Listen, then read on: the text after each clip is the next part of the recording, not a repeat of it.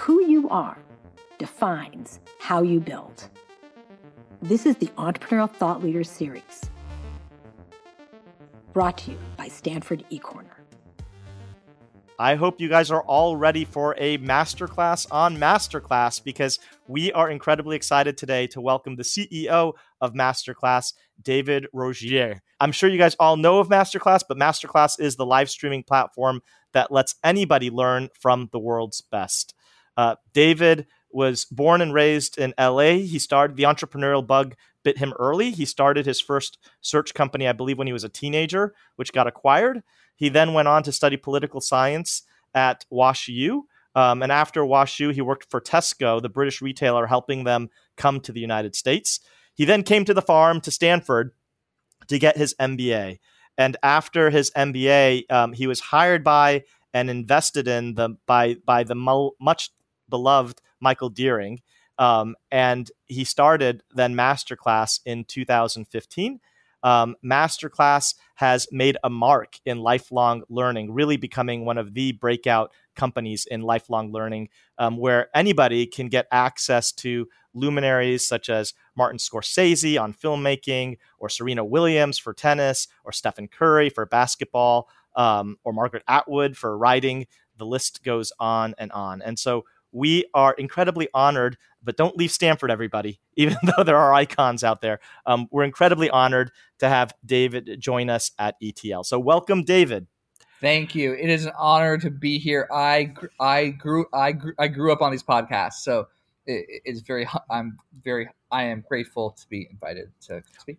Well, then you know the power of these podcasts, because it really is a full circle moment, I think, when we have somebody who grew up on the podcasts come back to be on the podcasts.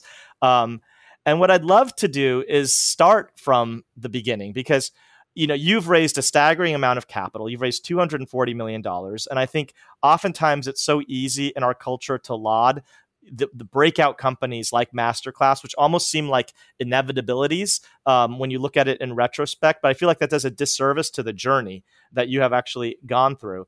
And so I would love it if you could to take us back, not when you raised 240, but just when you're before that $2 million check, or during that $2 million check, when you're in the stages of starting the company out. Can you shed some light into what it felt like at the very beginning? What was that process like when you were starting MasterClass, and how did you come up with the idea? Yeah. Okay. So after school, I went and worked for Michael Deering, and I was working for him.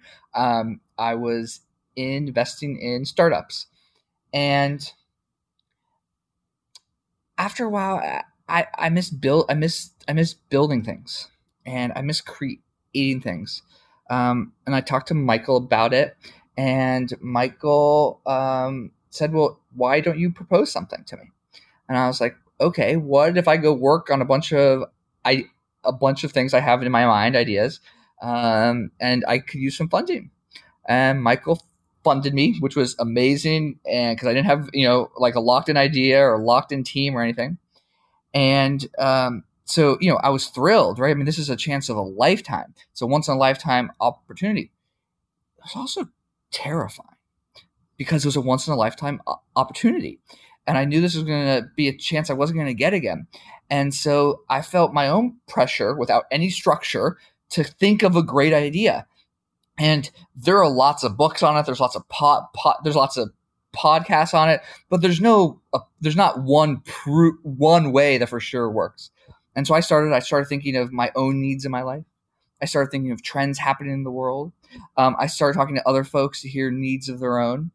And I was trying all different ideas, and somebody gave me a great piece of advice. She said, choose something that even if it fails, you are going to be proud of it. That was an amazing constraint. And I think sometimes having those constraints can make you more creative. And so then for me, it was like the optimization of sales flow and funnel wasn't going to be the thing. I had to think, what are the things that actually drive me in life? And, I thought a lot about my grandmother. So I was in part raised by her.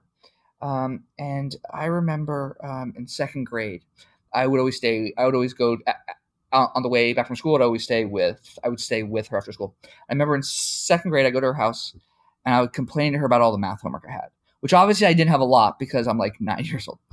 And my grandma, I'm complaining to her and I'm whining about it. And my grandma tells me, I want to tell you a story, which is like the last thing you want to hear when you're like 9 years old. And my grandma starts, she was 16 years old, living in the time in Krakow in Poland. Her and her mom go on a family vacation. Dad's going to join, but stays home a couple extra days to finish some work. While they're on vacation, the Nazis invaded. They killed her father, took everything. She flees to New York City. The only job her and her mom can get is on the factory floor of factory. They're working side by side, and my grandma decides she wants to become a doctor. She finds every medical school in the state of New York and applies to them. She gets a no from every single one. She applies to every school she can. She gets a no from every single one, keeps working in the factory, applies again. She starts calling the deans of admissions and asking, why am I not getting in? And they all hang up on her, except for this one guy who says, I'll be honest with you. You have 3 strikes against you. You're a woman, a foreigner, and you're Jewish. Hangs up the phone. She keeps working in the factory, applies again the next year, and gets into one school and becomes a pediatrician. And I'm 8 or 9 years old, and I'm staring at her because this is intense stuff to be hearing from just having complained about math homework. And she goes, David, the point I'm trying to make to you is education's the only thing that someone can't take away from you. And that lesson stuck with me hard. And I realized if I have this one chance, I want to try to build something that other people can't take away from others. With that as a constraint, like all of a sudden, the world of what I was going to work on got much smaller. And I knew it was going to be an education. And then it was about evolving and iterating and figuring out what was that going to be inside education. Well, I love this idea that the constraint created focus, because it sounds like it might have been sort of this existential crisis without the constraint, where you were funded and you could do anything, and that was a bit unwieldy. Is that true? Yeah, I do. I think having constraints can breed creativity. Yeah. And do you, so some people say when you're starting out with the idea to try 3 or 4 different ideas in parallel and see which one works. Others say just focus on one idea and run it until you know it's going to succeed or fail, and then shift to another. Do you have a philosophy on that? I was trying a few different ideas at the same time. I think in the beginning stages, that's totally okay to do, because there's sometimes you're working on one idea and there's like a delay from when you're going to get a outcome back or result back. So you're trying to test something or running a poll. So having a few ideas, it keeps you busy. And there might be things you figure out in one that you like, oh, I can bring to the other. There also can be ones where you're working on it. You're like, I'm just not that into this. Like, I'm getting bored already. And if you're already bored at the beginning stages, put down the idea. How do you, and so that's a good heuristic. When you're bored, that's the time to put the idea down and keep pursuing the other ones. Yes, because this is going to be an idea that you're going to work on for if this is successful for potentially the rest of your life. And I think most ideas, though, when you're starting out, are good ideas, but very few actually succeed because you hit sort of this end of the runway, and either you get bored, or you run out of time, or you run out of cash. And so much of it is just deciding what you choose to focus on when you're starting out. So it's once you had this idea, this enduring sense of purpose against this idea, how did you decide what to focus on in order to take off? Did you have a minimally viable product or a minimally viable goal or some minimal criticality that you were shooting for? And how did you choose, which metric did you choose, and how did you choose that metric versus others? Yeah, I mean, it took some time from knowing the space and what I was trying to do to coming up with the MasterClass idea, right? The idea of MasterClass. And that was, user interviews, to mock stuff up, to do some test shoots and things like this, right? So all that took some time to kind of hone in on that, right? And then what ended up doing was the advice of Roy Bahat, who's an early investor of ours, who said, you need to think of this as a science experiment. Come up with the 5 things that have to be true for this to work. Okay, I have to get these types of people at the top level to be able to agree to do a class. I have to then prove I can make a good class with these types of people. I have to then show that people want to buy this class, right? I have to then show that I can do it at scale, right? And that you can then like build an organization that will last forever on it, right? So you start thinking this, you say, okay, how can I prove each point? And you don't necessarily have to work at them in 1, 2, 3 in order. So for example, as I'm working to sign, once idea really honed and working to sign folks like Martin Scorsese and a Christina Aguilera and a Steph Curry. Okay, I'm going to hustle. I'm going to cold call. But at the same time, I can run tests on and polls and surveys. Would you be interested more in a Dr. Dre class or in a Barack Obama class? How much would you pay for it? So you can start working like on the whole science experiment, and you don't have to work at it just one step at a time. And you would not recommend working on one step at a time. It sounds like there's virtue in making it iterative and constantly adjusting each of the levers.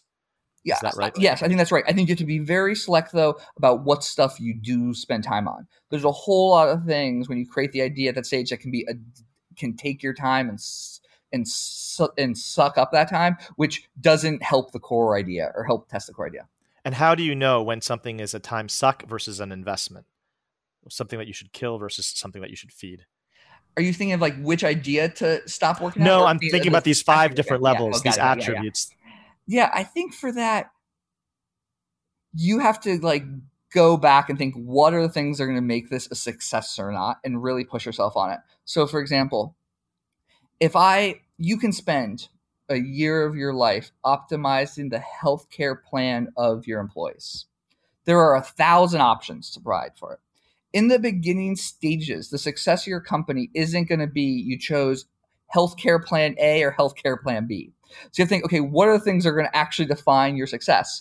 It's going to, and you really have to really strip that down. One of the things I did was I actually discussed it with other friends and other investors, my list of 5 things, and had them push me on it. And I remember talking to a friend who was like, the first thing you got to work on is getting these people to actually teach. Without that, there is no idea, right? And you're like, shoot, that guy's right.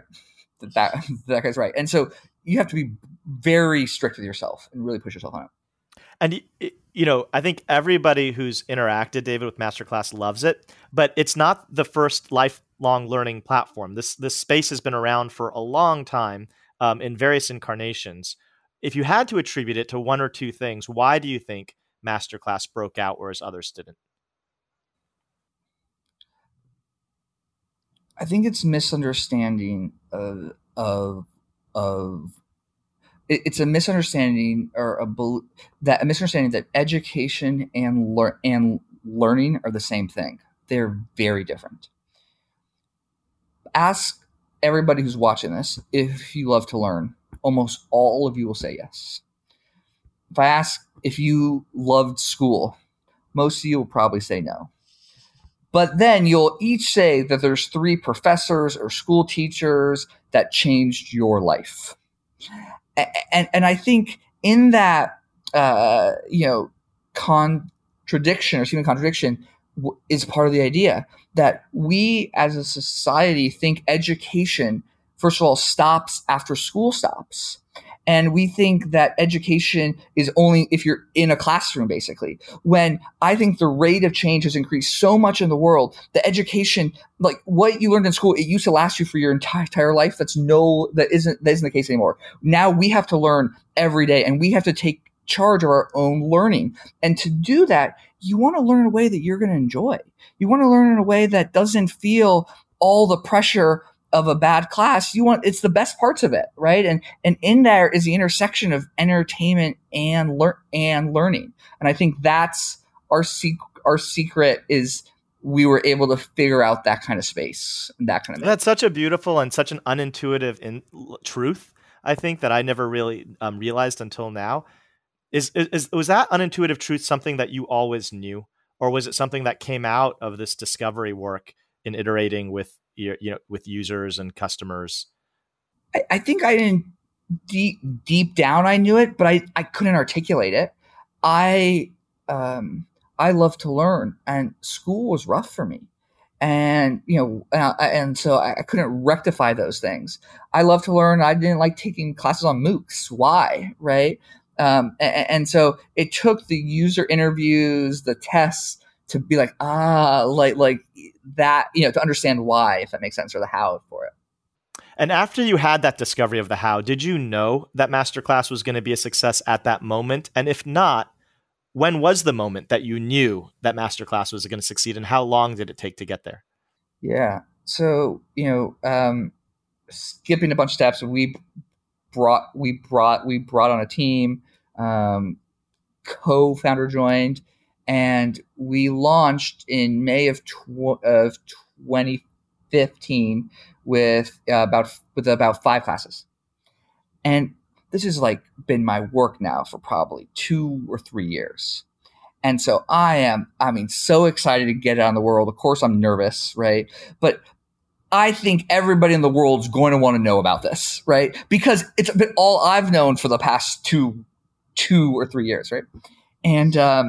And we get ready to launch. And I remember one of the guys on our team got me an extra phone charger because he's like, your phone's going to ring off the hook because you have been in stealth. People are going to know about it. You're going to ring off the hook. We launched the first day. And I expect sales to be very high because the press is going to know about it. Everybody's going to know about it, right? So the first day will be really high. First day is not high. It is not high at all. And I'm like, we are screwed. And I went home, and I don't often do this, but I cried. Because I'm like, I got all these people on board. Serena Williams, James Patterson, Annie Leibovitz, Usher, Dustin Hoffman. And I'm going to have to go to them now and tell them, thanks for your faith in us, but this isn't going to work. And I called my parents, and they're like, you got to fake it up until you make it. You can't, you want, up until you find a solution for this, you got to act tough. Next day I go to the office and I run into someone on our marketing team, and he has a big smile on his face. I'm like, why are you smiling? He's like, this is going to be a big business. And I'm like, wait, what? And the guy was looking at our advertising response rates and our conversion rates. He's like, this is going to scale. And our second day was above our first day. And I was like, oh, wait, hold on. If the curve is going to keep going, this might work. And then our third day and our fourth day, and all of a sudden you're like, oh, this, sales are increasing. The company, I'm like, and so probably the first day we launched, I thought this wasn't going to work. On the second day, I knew it was going to be a big business. And it was 2 years before that first day launch. 2 years post when you had that conversation with Michael Deering. From the point I talked to Michael Deering, that was probably roughly 3 years. That was 3 years. Yeah. Okay. Wow. That is terrific. And that metric that you knew, was it sales? So oftentimes people, I think, wrestle with, do they focus on monetization? Do they focus on growth? Do they focus on engagement? Are any one of those fine, or was there one that stood out for you? I think you have to figure out what is you're trying to achieve. We needed to know that we could reach people at scale. And so for us, it was about our LTV to CAC. Can I profitably reach folks? And then how much room do I have on that? And so we saw that we had lots of room. Do you have a vision of what MasterClass will become in 10 years? Or do you operate where you don't think that far out and you're just trying to respond to what you need to do in the next 6 months? We talk about it internally as a 100-year plan. And I like talking about it as a 100-year plan because I like to get us out of the weeds and out of the optimization for a month or a quarter and really think long-term. And it's about making it possible for anybody to learn from the best. Imagine if you can go back in time and take a class from the Wright brothers. Even if 80% of what they figured out was wrong, it'd be fascinating. And so part of our mission is to be able to create that so in the future that actually exists. So to me, when I think about 100 years out, right, it's less about what does the site look like or what is the tech and the apps we're using, but it's how do we become a staple in every home on the planet. And my dream would be, and hopefully it's not 100 years, is less, somebody who has never had exposure to these people takes one of our classes, becomes inspired, and comes back to actually teach. And what do you think? Well, I don't know if the right term is education or learning, and maybe there's a distinction then in that vision. But do you view yourself as disrupting fundamentally how education is going to operate in, let's say, 30 years? And if so, is there a desire to disrupt traditional education as it exists today?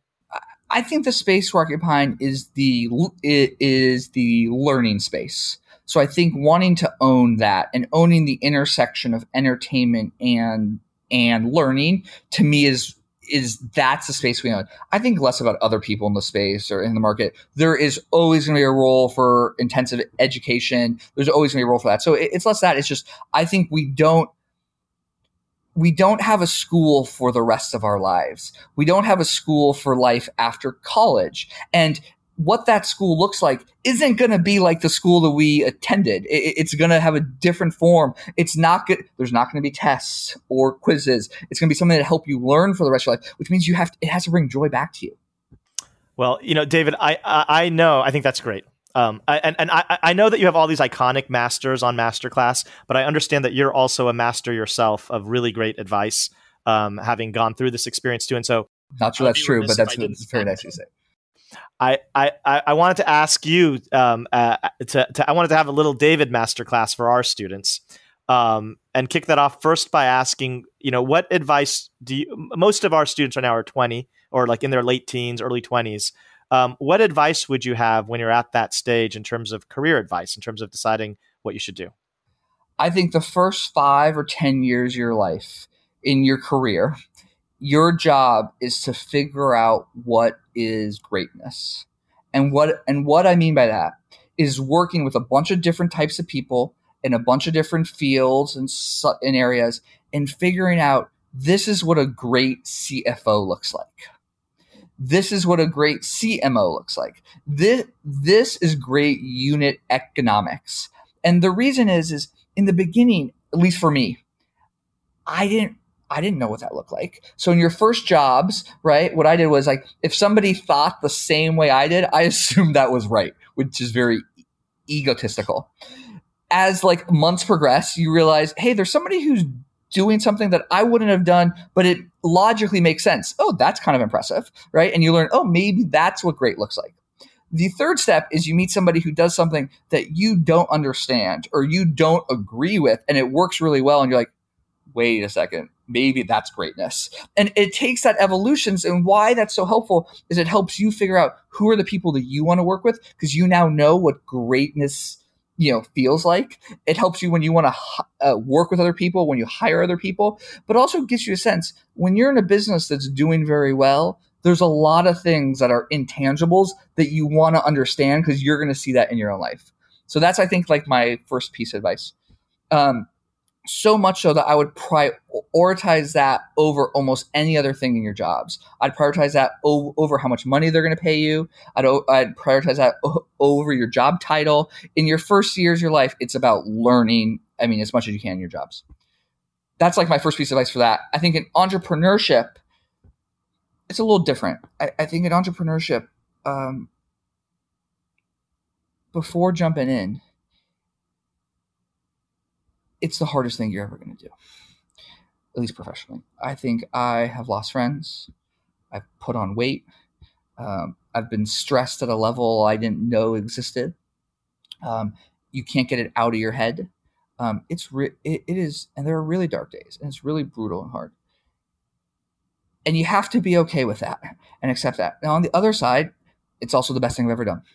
You realize the self-confidence in yourself that you gain from it. The feeling of having impact with people on a scale is addicting and fulfilling. Working with people that are the best in the world at what they do, it is just a high in life. And so it is single-handedly this is the best job I ever had. It's also the most difficult job I ever had, and you have to be okay with that. Yeah. Well, I think it's very hard to leave. It's certainly the most engaging and intriguing experience it sounds like you could have. And, in those dark times, I think that is when you also it forces you to open up, to get help and to get advice when you normally wouldn't. And I think advisors can play key roles in, especially if you're navigating into areas that you don't know how to navigate into before. I understand you have some good advice on that. And so I have very strong opinions on that. Okay. Can you share your advice on advisors? How do you? My advice on advisors. Yeah. I did it wrong at first. What I did in advisors, I was like, I know lots of smart people. I'm going to ask them advice on every decision I have to make. if you ask 3 smart people or 5 smart people for advice, you'll get like 100 different thoughts and opinions. And it is paralyzing because these are smart people, right? And so what I realized is you need to, in the entrepreneurship journey, in your whole path and journey, you want like 2 advisors that you kind of tell everything to. And you want advisors that are a couple stages ahead of you. And then what you want are people that have strong points of view. Because what you're actually, I think, asking them for is not advice in the situation. There's no way they're going to have all the context, like know exactly what to do. What you're asking them for is what you want is a strong point of view that you haven't thought of. And you want 2 people that do not think the same, so you get more expansion of ideas and diversity among it. Because what you're actually asking them to do is show you the rest of the chessboard. It's almost like when you're an entrepreneur, you can only see a couple squares around you. And what you're asking is not where to move your piece, but is for them to like unhide the rest of the board, or imagine that in a computer game you're playing the rest of the world or whatever it is. That's what you're asking for, because then you're going to be like, oh, I didn't know that was an option. Oh, I could do that. Oh, I'm going to go to that square instead. I love that the biggest blind spot is the things that you don't even know that you don't even know. And just getting that visibility is really where the insight is. That's terrific. Thank you, David. Yeah. David, I know you've been pretty open about talking about having a stutter and your experience with that. And I find that far too few leaders do talk about that. And so if you can, I would love to ask about can you talk about the experience of having a stutter? Can you talk about what your relationship is like with your stutter? And what's the best advice that you've received or that you would want to give to others, either with a stutter or with some involuntary situation that they have to navigate with? So I stutter. You guys have probably heard it all the way. I stuttered ever since I was a kid. It was much worse when I was a kid, which is common. It was, especially early on in life, it was very difficult. I was teased a lot for it at school. And it's really frustrating to not only not be able to express yourself, it's really frustrating, but it's really frustrating to have an idea you want to express, and people, when you stutter, they don't focus on your idea, they focus on the stutter. So to realize, even if I can get the idea out, they're not going to hear it because they're just going to focus on how the words came out. I really think a lot my parents and my brother. My parents basically had a rule for us that they weren't going to let stuttering, it wasn't going to be allowed as an excuse for not doing anything. So, for example, when my parents had friends over for dinner, the expectation was my brother and I join them and engage in adult conversation, even at like age 8. And the idea is like, you're not blaming not participating on your stutter. And I think that had a big impact on my brother and I, because it made it seem like, well, if that's not an excuse at home, then like, when can I use that as an excuse? And I remember I told my grandparents that I stuttered and I was being teased in school, and they gave me a hug and said, so? Because to them, who had, the other side had been in concentration camps, and, I mentioned I talked about the other side that escaped. To them, you think a stutter is bad? I mean, you want to talk about bad things in life? And so, it was always with a hug, but it was like, that's not going to stop you. So, there are times that are really hard, and I've gone to speech. I've done a bunch of work on it and therapy, but I don't know. It's something I have for the rest of my life. Well, thank you. Thank you for sharing. I'm going to turn it over to the student questions in a bit, but I'm going to ask one more question before I do, which is one of the focuses for the ETL for this year is around principle-driven entrepreneurship.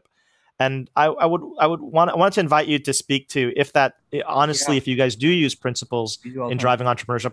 I also understand that there was a situation in your one of your fundraisers where principles came to play with a prospective investor. I don't know to what extent you can share, but to whatever extent you can, I want to welcome it on or any real life situation that caused where you had to invoke your principles in making decisions and what you did. Yeah.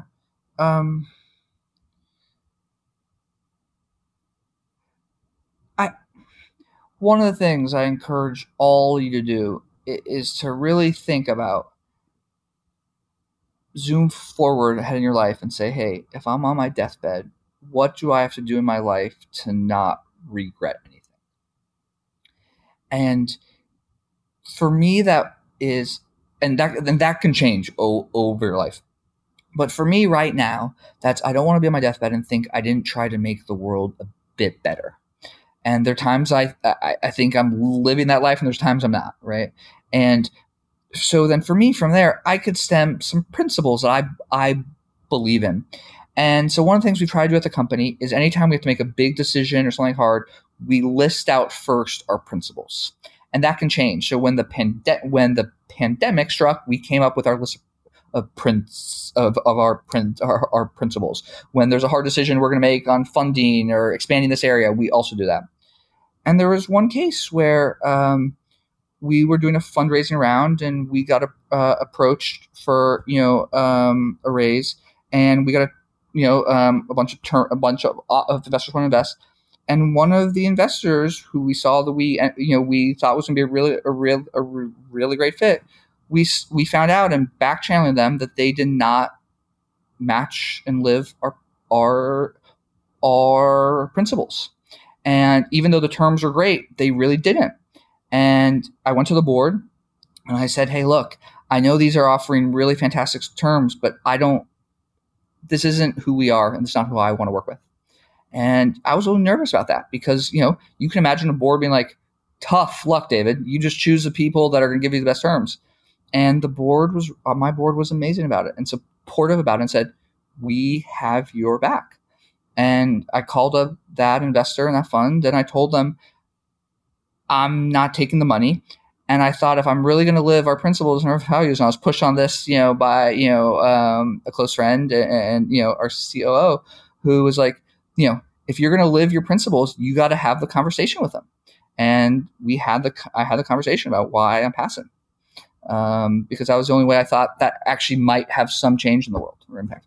And was this a situation where it was just a disagreement on principles, where they understood that they stood on the other side of a principle? Or was this something where the investor didn't even know that they were doing something that you was aware that you were aware I don't of? think they agreed with my interpretation, with how I think they live and act.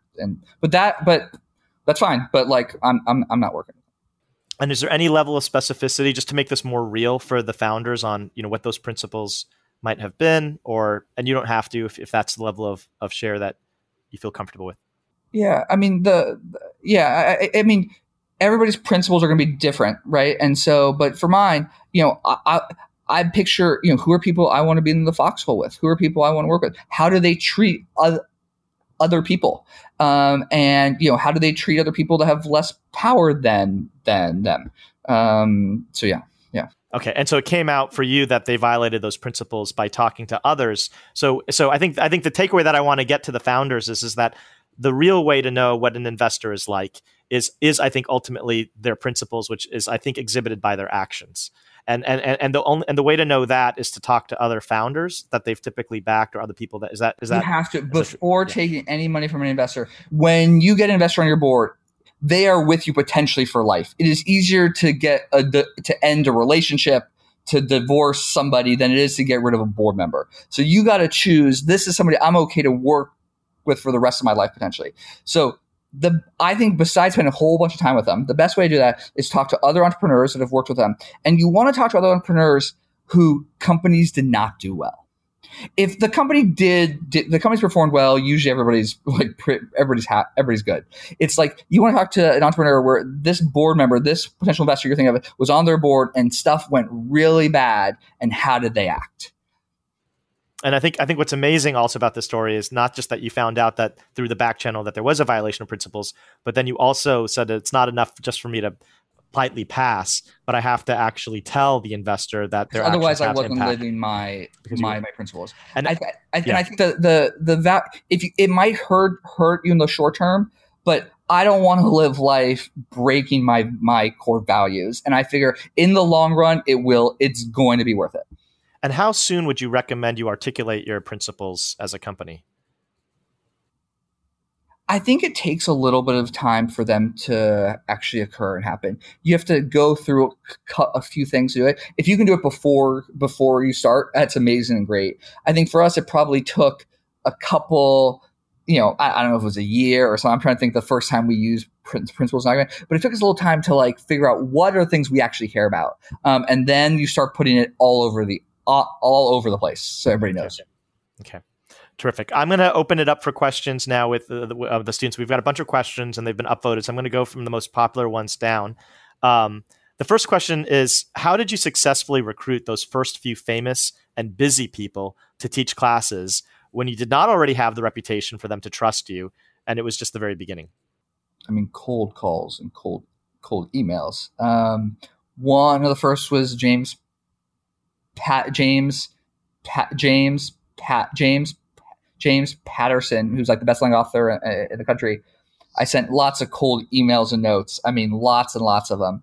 And then one day I'm walking in Santa Monica, and I get a call on my cell phone. It's from his phone number I don't recognize, which is like, but I answered it. I don't know why I answered it now. I wouldn't probably, right?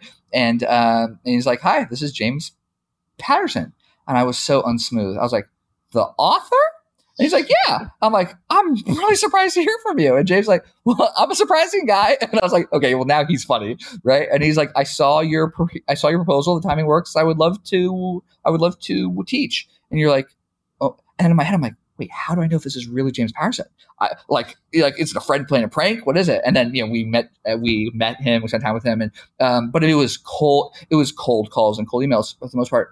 I think one of the things that we try to do was think, okay, what is it that these folks care a lot about? Well, these folks, it's not about money.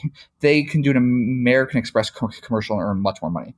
It's like there's somebody in their life that taught them, that had a big impact on them, that they want to give back. Okay, well, that's one thing. Two is they're going to care a lot that it's good. I mean, they're putting their names on it. It's going to be out in the world. They want to make sure, okay, how can I show that? I don't come from film background, but other folks I can work with. So, for example, Bill Gutentag, who's a professor at Stanford, who does some film classes. I talked to him, and we went to him and asked him for advice. And he's like, "I'm willing to shoot a few." And you're like, "Wait, really? Because if you're willing to do that, this is going to be a much easier process." Jay Roach is a director who did the same thing. And so by attaching some of these folks, it was a sign that they could trust it was going to be high. It was going to be something. It was good. They were able to be proud of it. That's terrific. How many cold emails, just out of curiosity, did you have to send, do you think, before you got your first bite? Oh, I mean, probably in the hundreds. And I think one thing I learned was lots of people are going to tell you that your idea is impossible. Those same people, after the idea works, are going to tell you, "I always told you it was a great idea." But the important part is when somebody says impossible, I used to get discouraged about it, to be honest, and like sad about it a little bit, because like you're trying any signal or sign that your idea is going to work. And so anybody who says something bad about it hurts. I was looking at that completely wrong. When somebody says an idea is impossible, chase that idea. Because what any startup, if it's your idea or you're going to join somebody else's, you have to believe in the impossible. You have to believe in something that the rest of the world thinks cannot be done. Otherwise, they would do it, or they think it's just a bad idea. So you have to get okay with that. And now you can look at that when somebody says impossible, like, ooh, if they think it's impossible, that might mean it's opportunity there, actually. That's right. The next question is, would you say that COVID-19 boosted the popularity of MasterClass because everyone had more time at home and is now more used to the online learning format? And I know you were referencing this before about how you were reacting with COVID-19 with your principals. Would love to hear you talk more about COVID-19, how that's affected you and how you approached the change.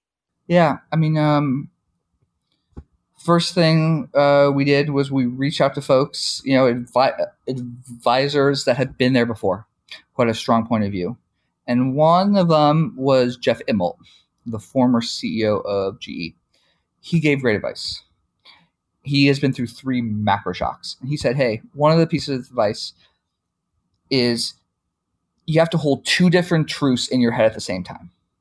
This is like unlocking the board for me, right? Because what? I don't even know what that means. And he's like, you have to figure out 2 different truths on different extremes that you have to hold in your head at the same time. And as a species, we are very bad at that. We do not like ambiguity or uncertainty. And so I realized the 2 different truths I needed to hold was, one, this is going to screw our business. People aren't going to want to buy classes anymore. It's going to be impossible to shoot anything, and we're going to be in a really bad spot. The other truth is say, hey, this is an opportunity for us to really live our mission. And people are going to be at home. They're going to want to be educated. They're not going to be able to go to school. And this is an opportunity for us to fulfill that. And so we had to hold and plan for both of those truths at the same time. And what ended up happening was, we then decided to write down all our principles. Number one was what we care most about is safety. The safety of our team instructors. Everything else comes after that. Number two was we have to hold two different truths in our head, right? And so we came up with a whole list of principles. And so, we got everybody out of we made sure no people didn't have to be at the office. Try to be as safe as possible wherever we can. We did see a surge in people wanting our classes. So it depends on the week, but there were some days and weeks where we were up 1,000% year over year. But what it really did in the long run is just accelerate current trends, I think. Trends we always believed were going to happen. People love to learn. People want to learn. They actually want to be in charge of how they learn on their own. They want to have joy from it. They want to have impact on their life. They want to do it at home. Things that we had believed for years. That's great. There's a question. I don't know if you can answer this or pick your favorite child. So it's your prerogative. But the question is, what is your favorite course on MasterClass? Yeah, it is like picking a favorite child. I'll tell you some I was surprised how much I loved. Hans Zimmer class. I have like a horror. I can't keep at like the beat. I don't have a good sense of rhythm. And so, any choir class I had to take at school, I was always put in the back row, and just like, you don't really need to sing that loudly, David, right? And so taking the Hans Zimmer class, where we working on Hans Zimmer and taking the Hans Zimmer class, and he begins a class basically by saying every note either asks or answers a question. I'm like, what kind? I don't believe this. This is everybody's saying this. I don't know what he's talking about. And then he's like, let me show you an example. And he plays like, here is a nice question. And he plays a note on the piano. Here is a nice answer. Here is a sketchy answer. I'm like, wait, what? I could hear that. And you're like, whoa. And you realize, like, for him, every note is about telling a story. And that class has completely changed how I hear music. Wow. Well, thank you. I'm gonna watch that tomorrow. Next question. What do you consider to be MasterClass's strongest and most direct competition? Independent content creators on YouTube, university-sponsored edX courses, selected professors from the great courses, Netflix, Amazon, Apple, original content? That's a good question. I don't really think of any of those as competitors. I think in our consumer insights work, what we learned is when people are deciding between us and spending their money on something else, it's about other things that can improve their own life. So it's other classes, workshops, other self-improvement, self-development, on things like on meditation or, things to improve your life, develop your life. What we compete against the traditional OTT players is actually on time spent. So the time that we steal away are from entertainment platforms. I don't, to be honest, we are in a space where there's not direct folks who are competing against us yet, because it's really about this intersection of education and entertainment. I think those other things are complements more so. There's a related question here on TED. Do you think about TED as a competitor? No. Okay.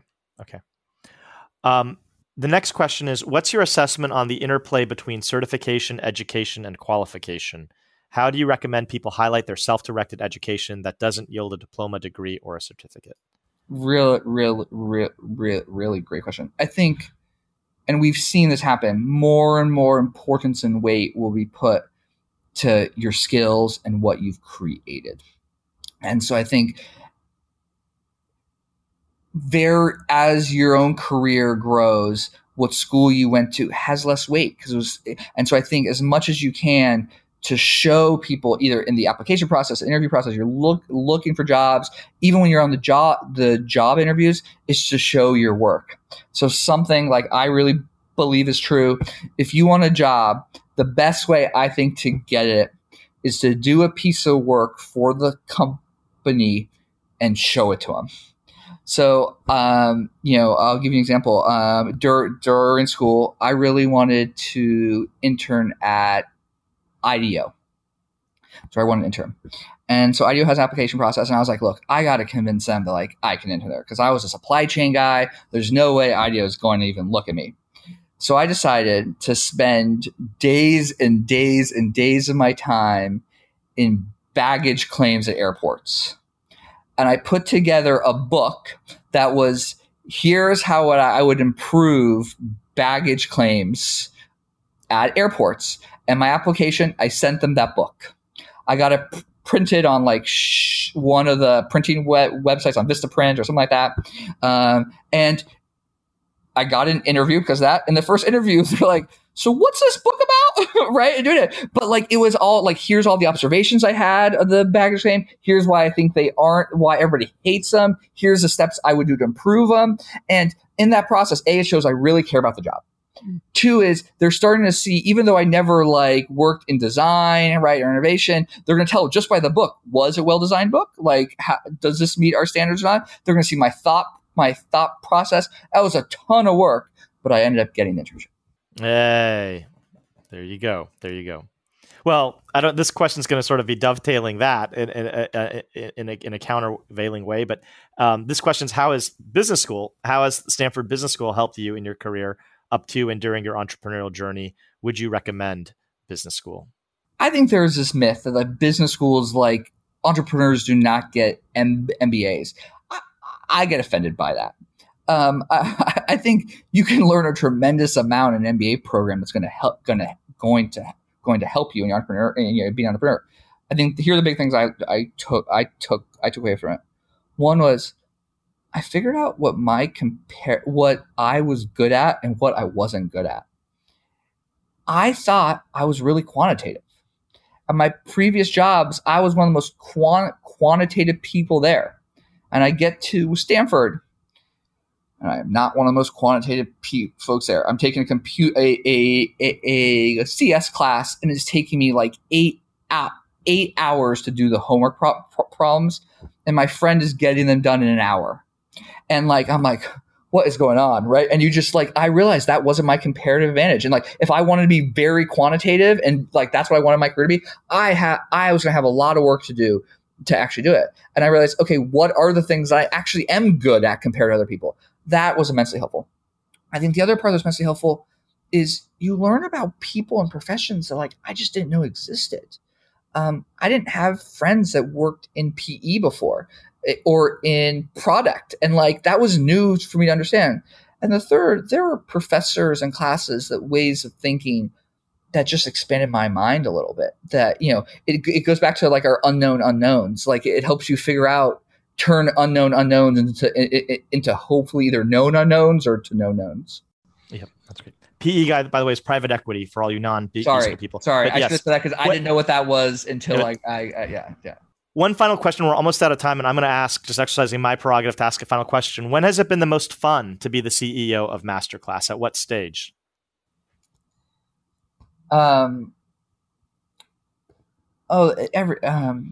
Every stage is what's the most fun? There are just days you'll never forget. There's days, and that can be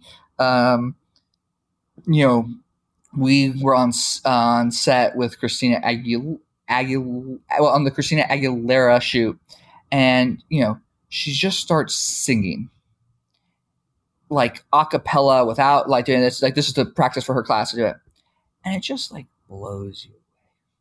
And you're like, if we can figure out this magic to put into the class, like that, it like this is going to work, right? And then people put it up on the web, and you'll see it's like amazing. And so there's parts like that. There's a part I love Chipotle, and I eat Chipotle a lot. And we do a thing every year where it's we do a costume contest for Halloween. And one day, for one year, there was a group on the team that dressed up not only as Chipotle, but as the food order that I eat all the time. And you're like, it was so funny, and it's being teased in a way with love, and you're like, that's just amazing. That's just amazing. The Entrepreneurial Thought Leader Series is a Stanford eCorner original production. The stories and lessons on Stanford eCorner are designed to help you find the courage and clarity to see and seize opportunities. Stanford eCorner is led by the Stanford Technology Ventures Program and Stanford's Department of Management Science and Engineering. To learn more, please visit us at ecorner.stanford.edu.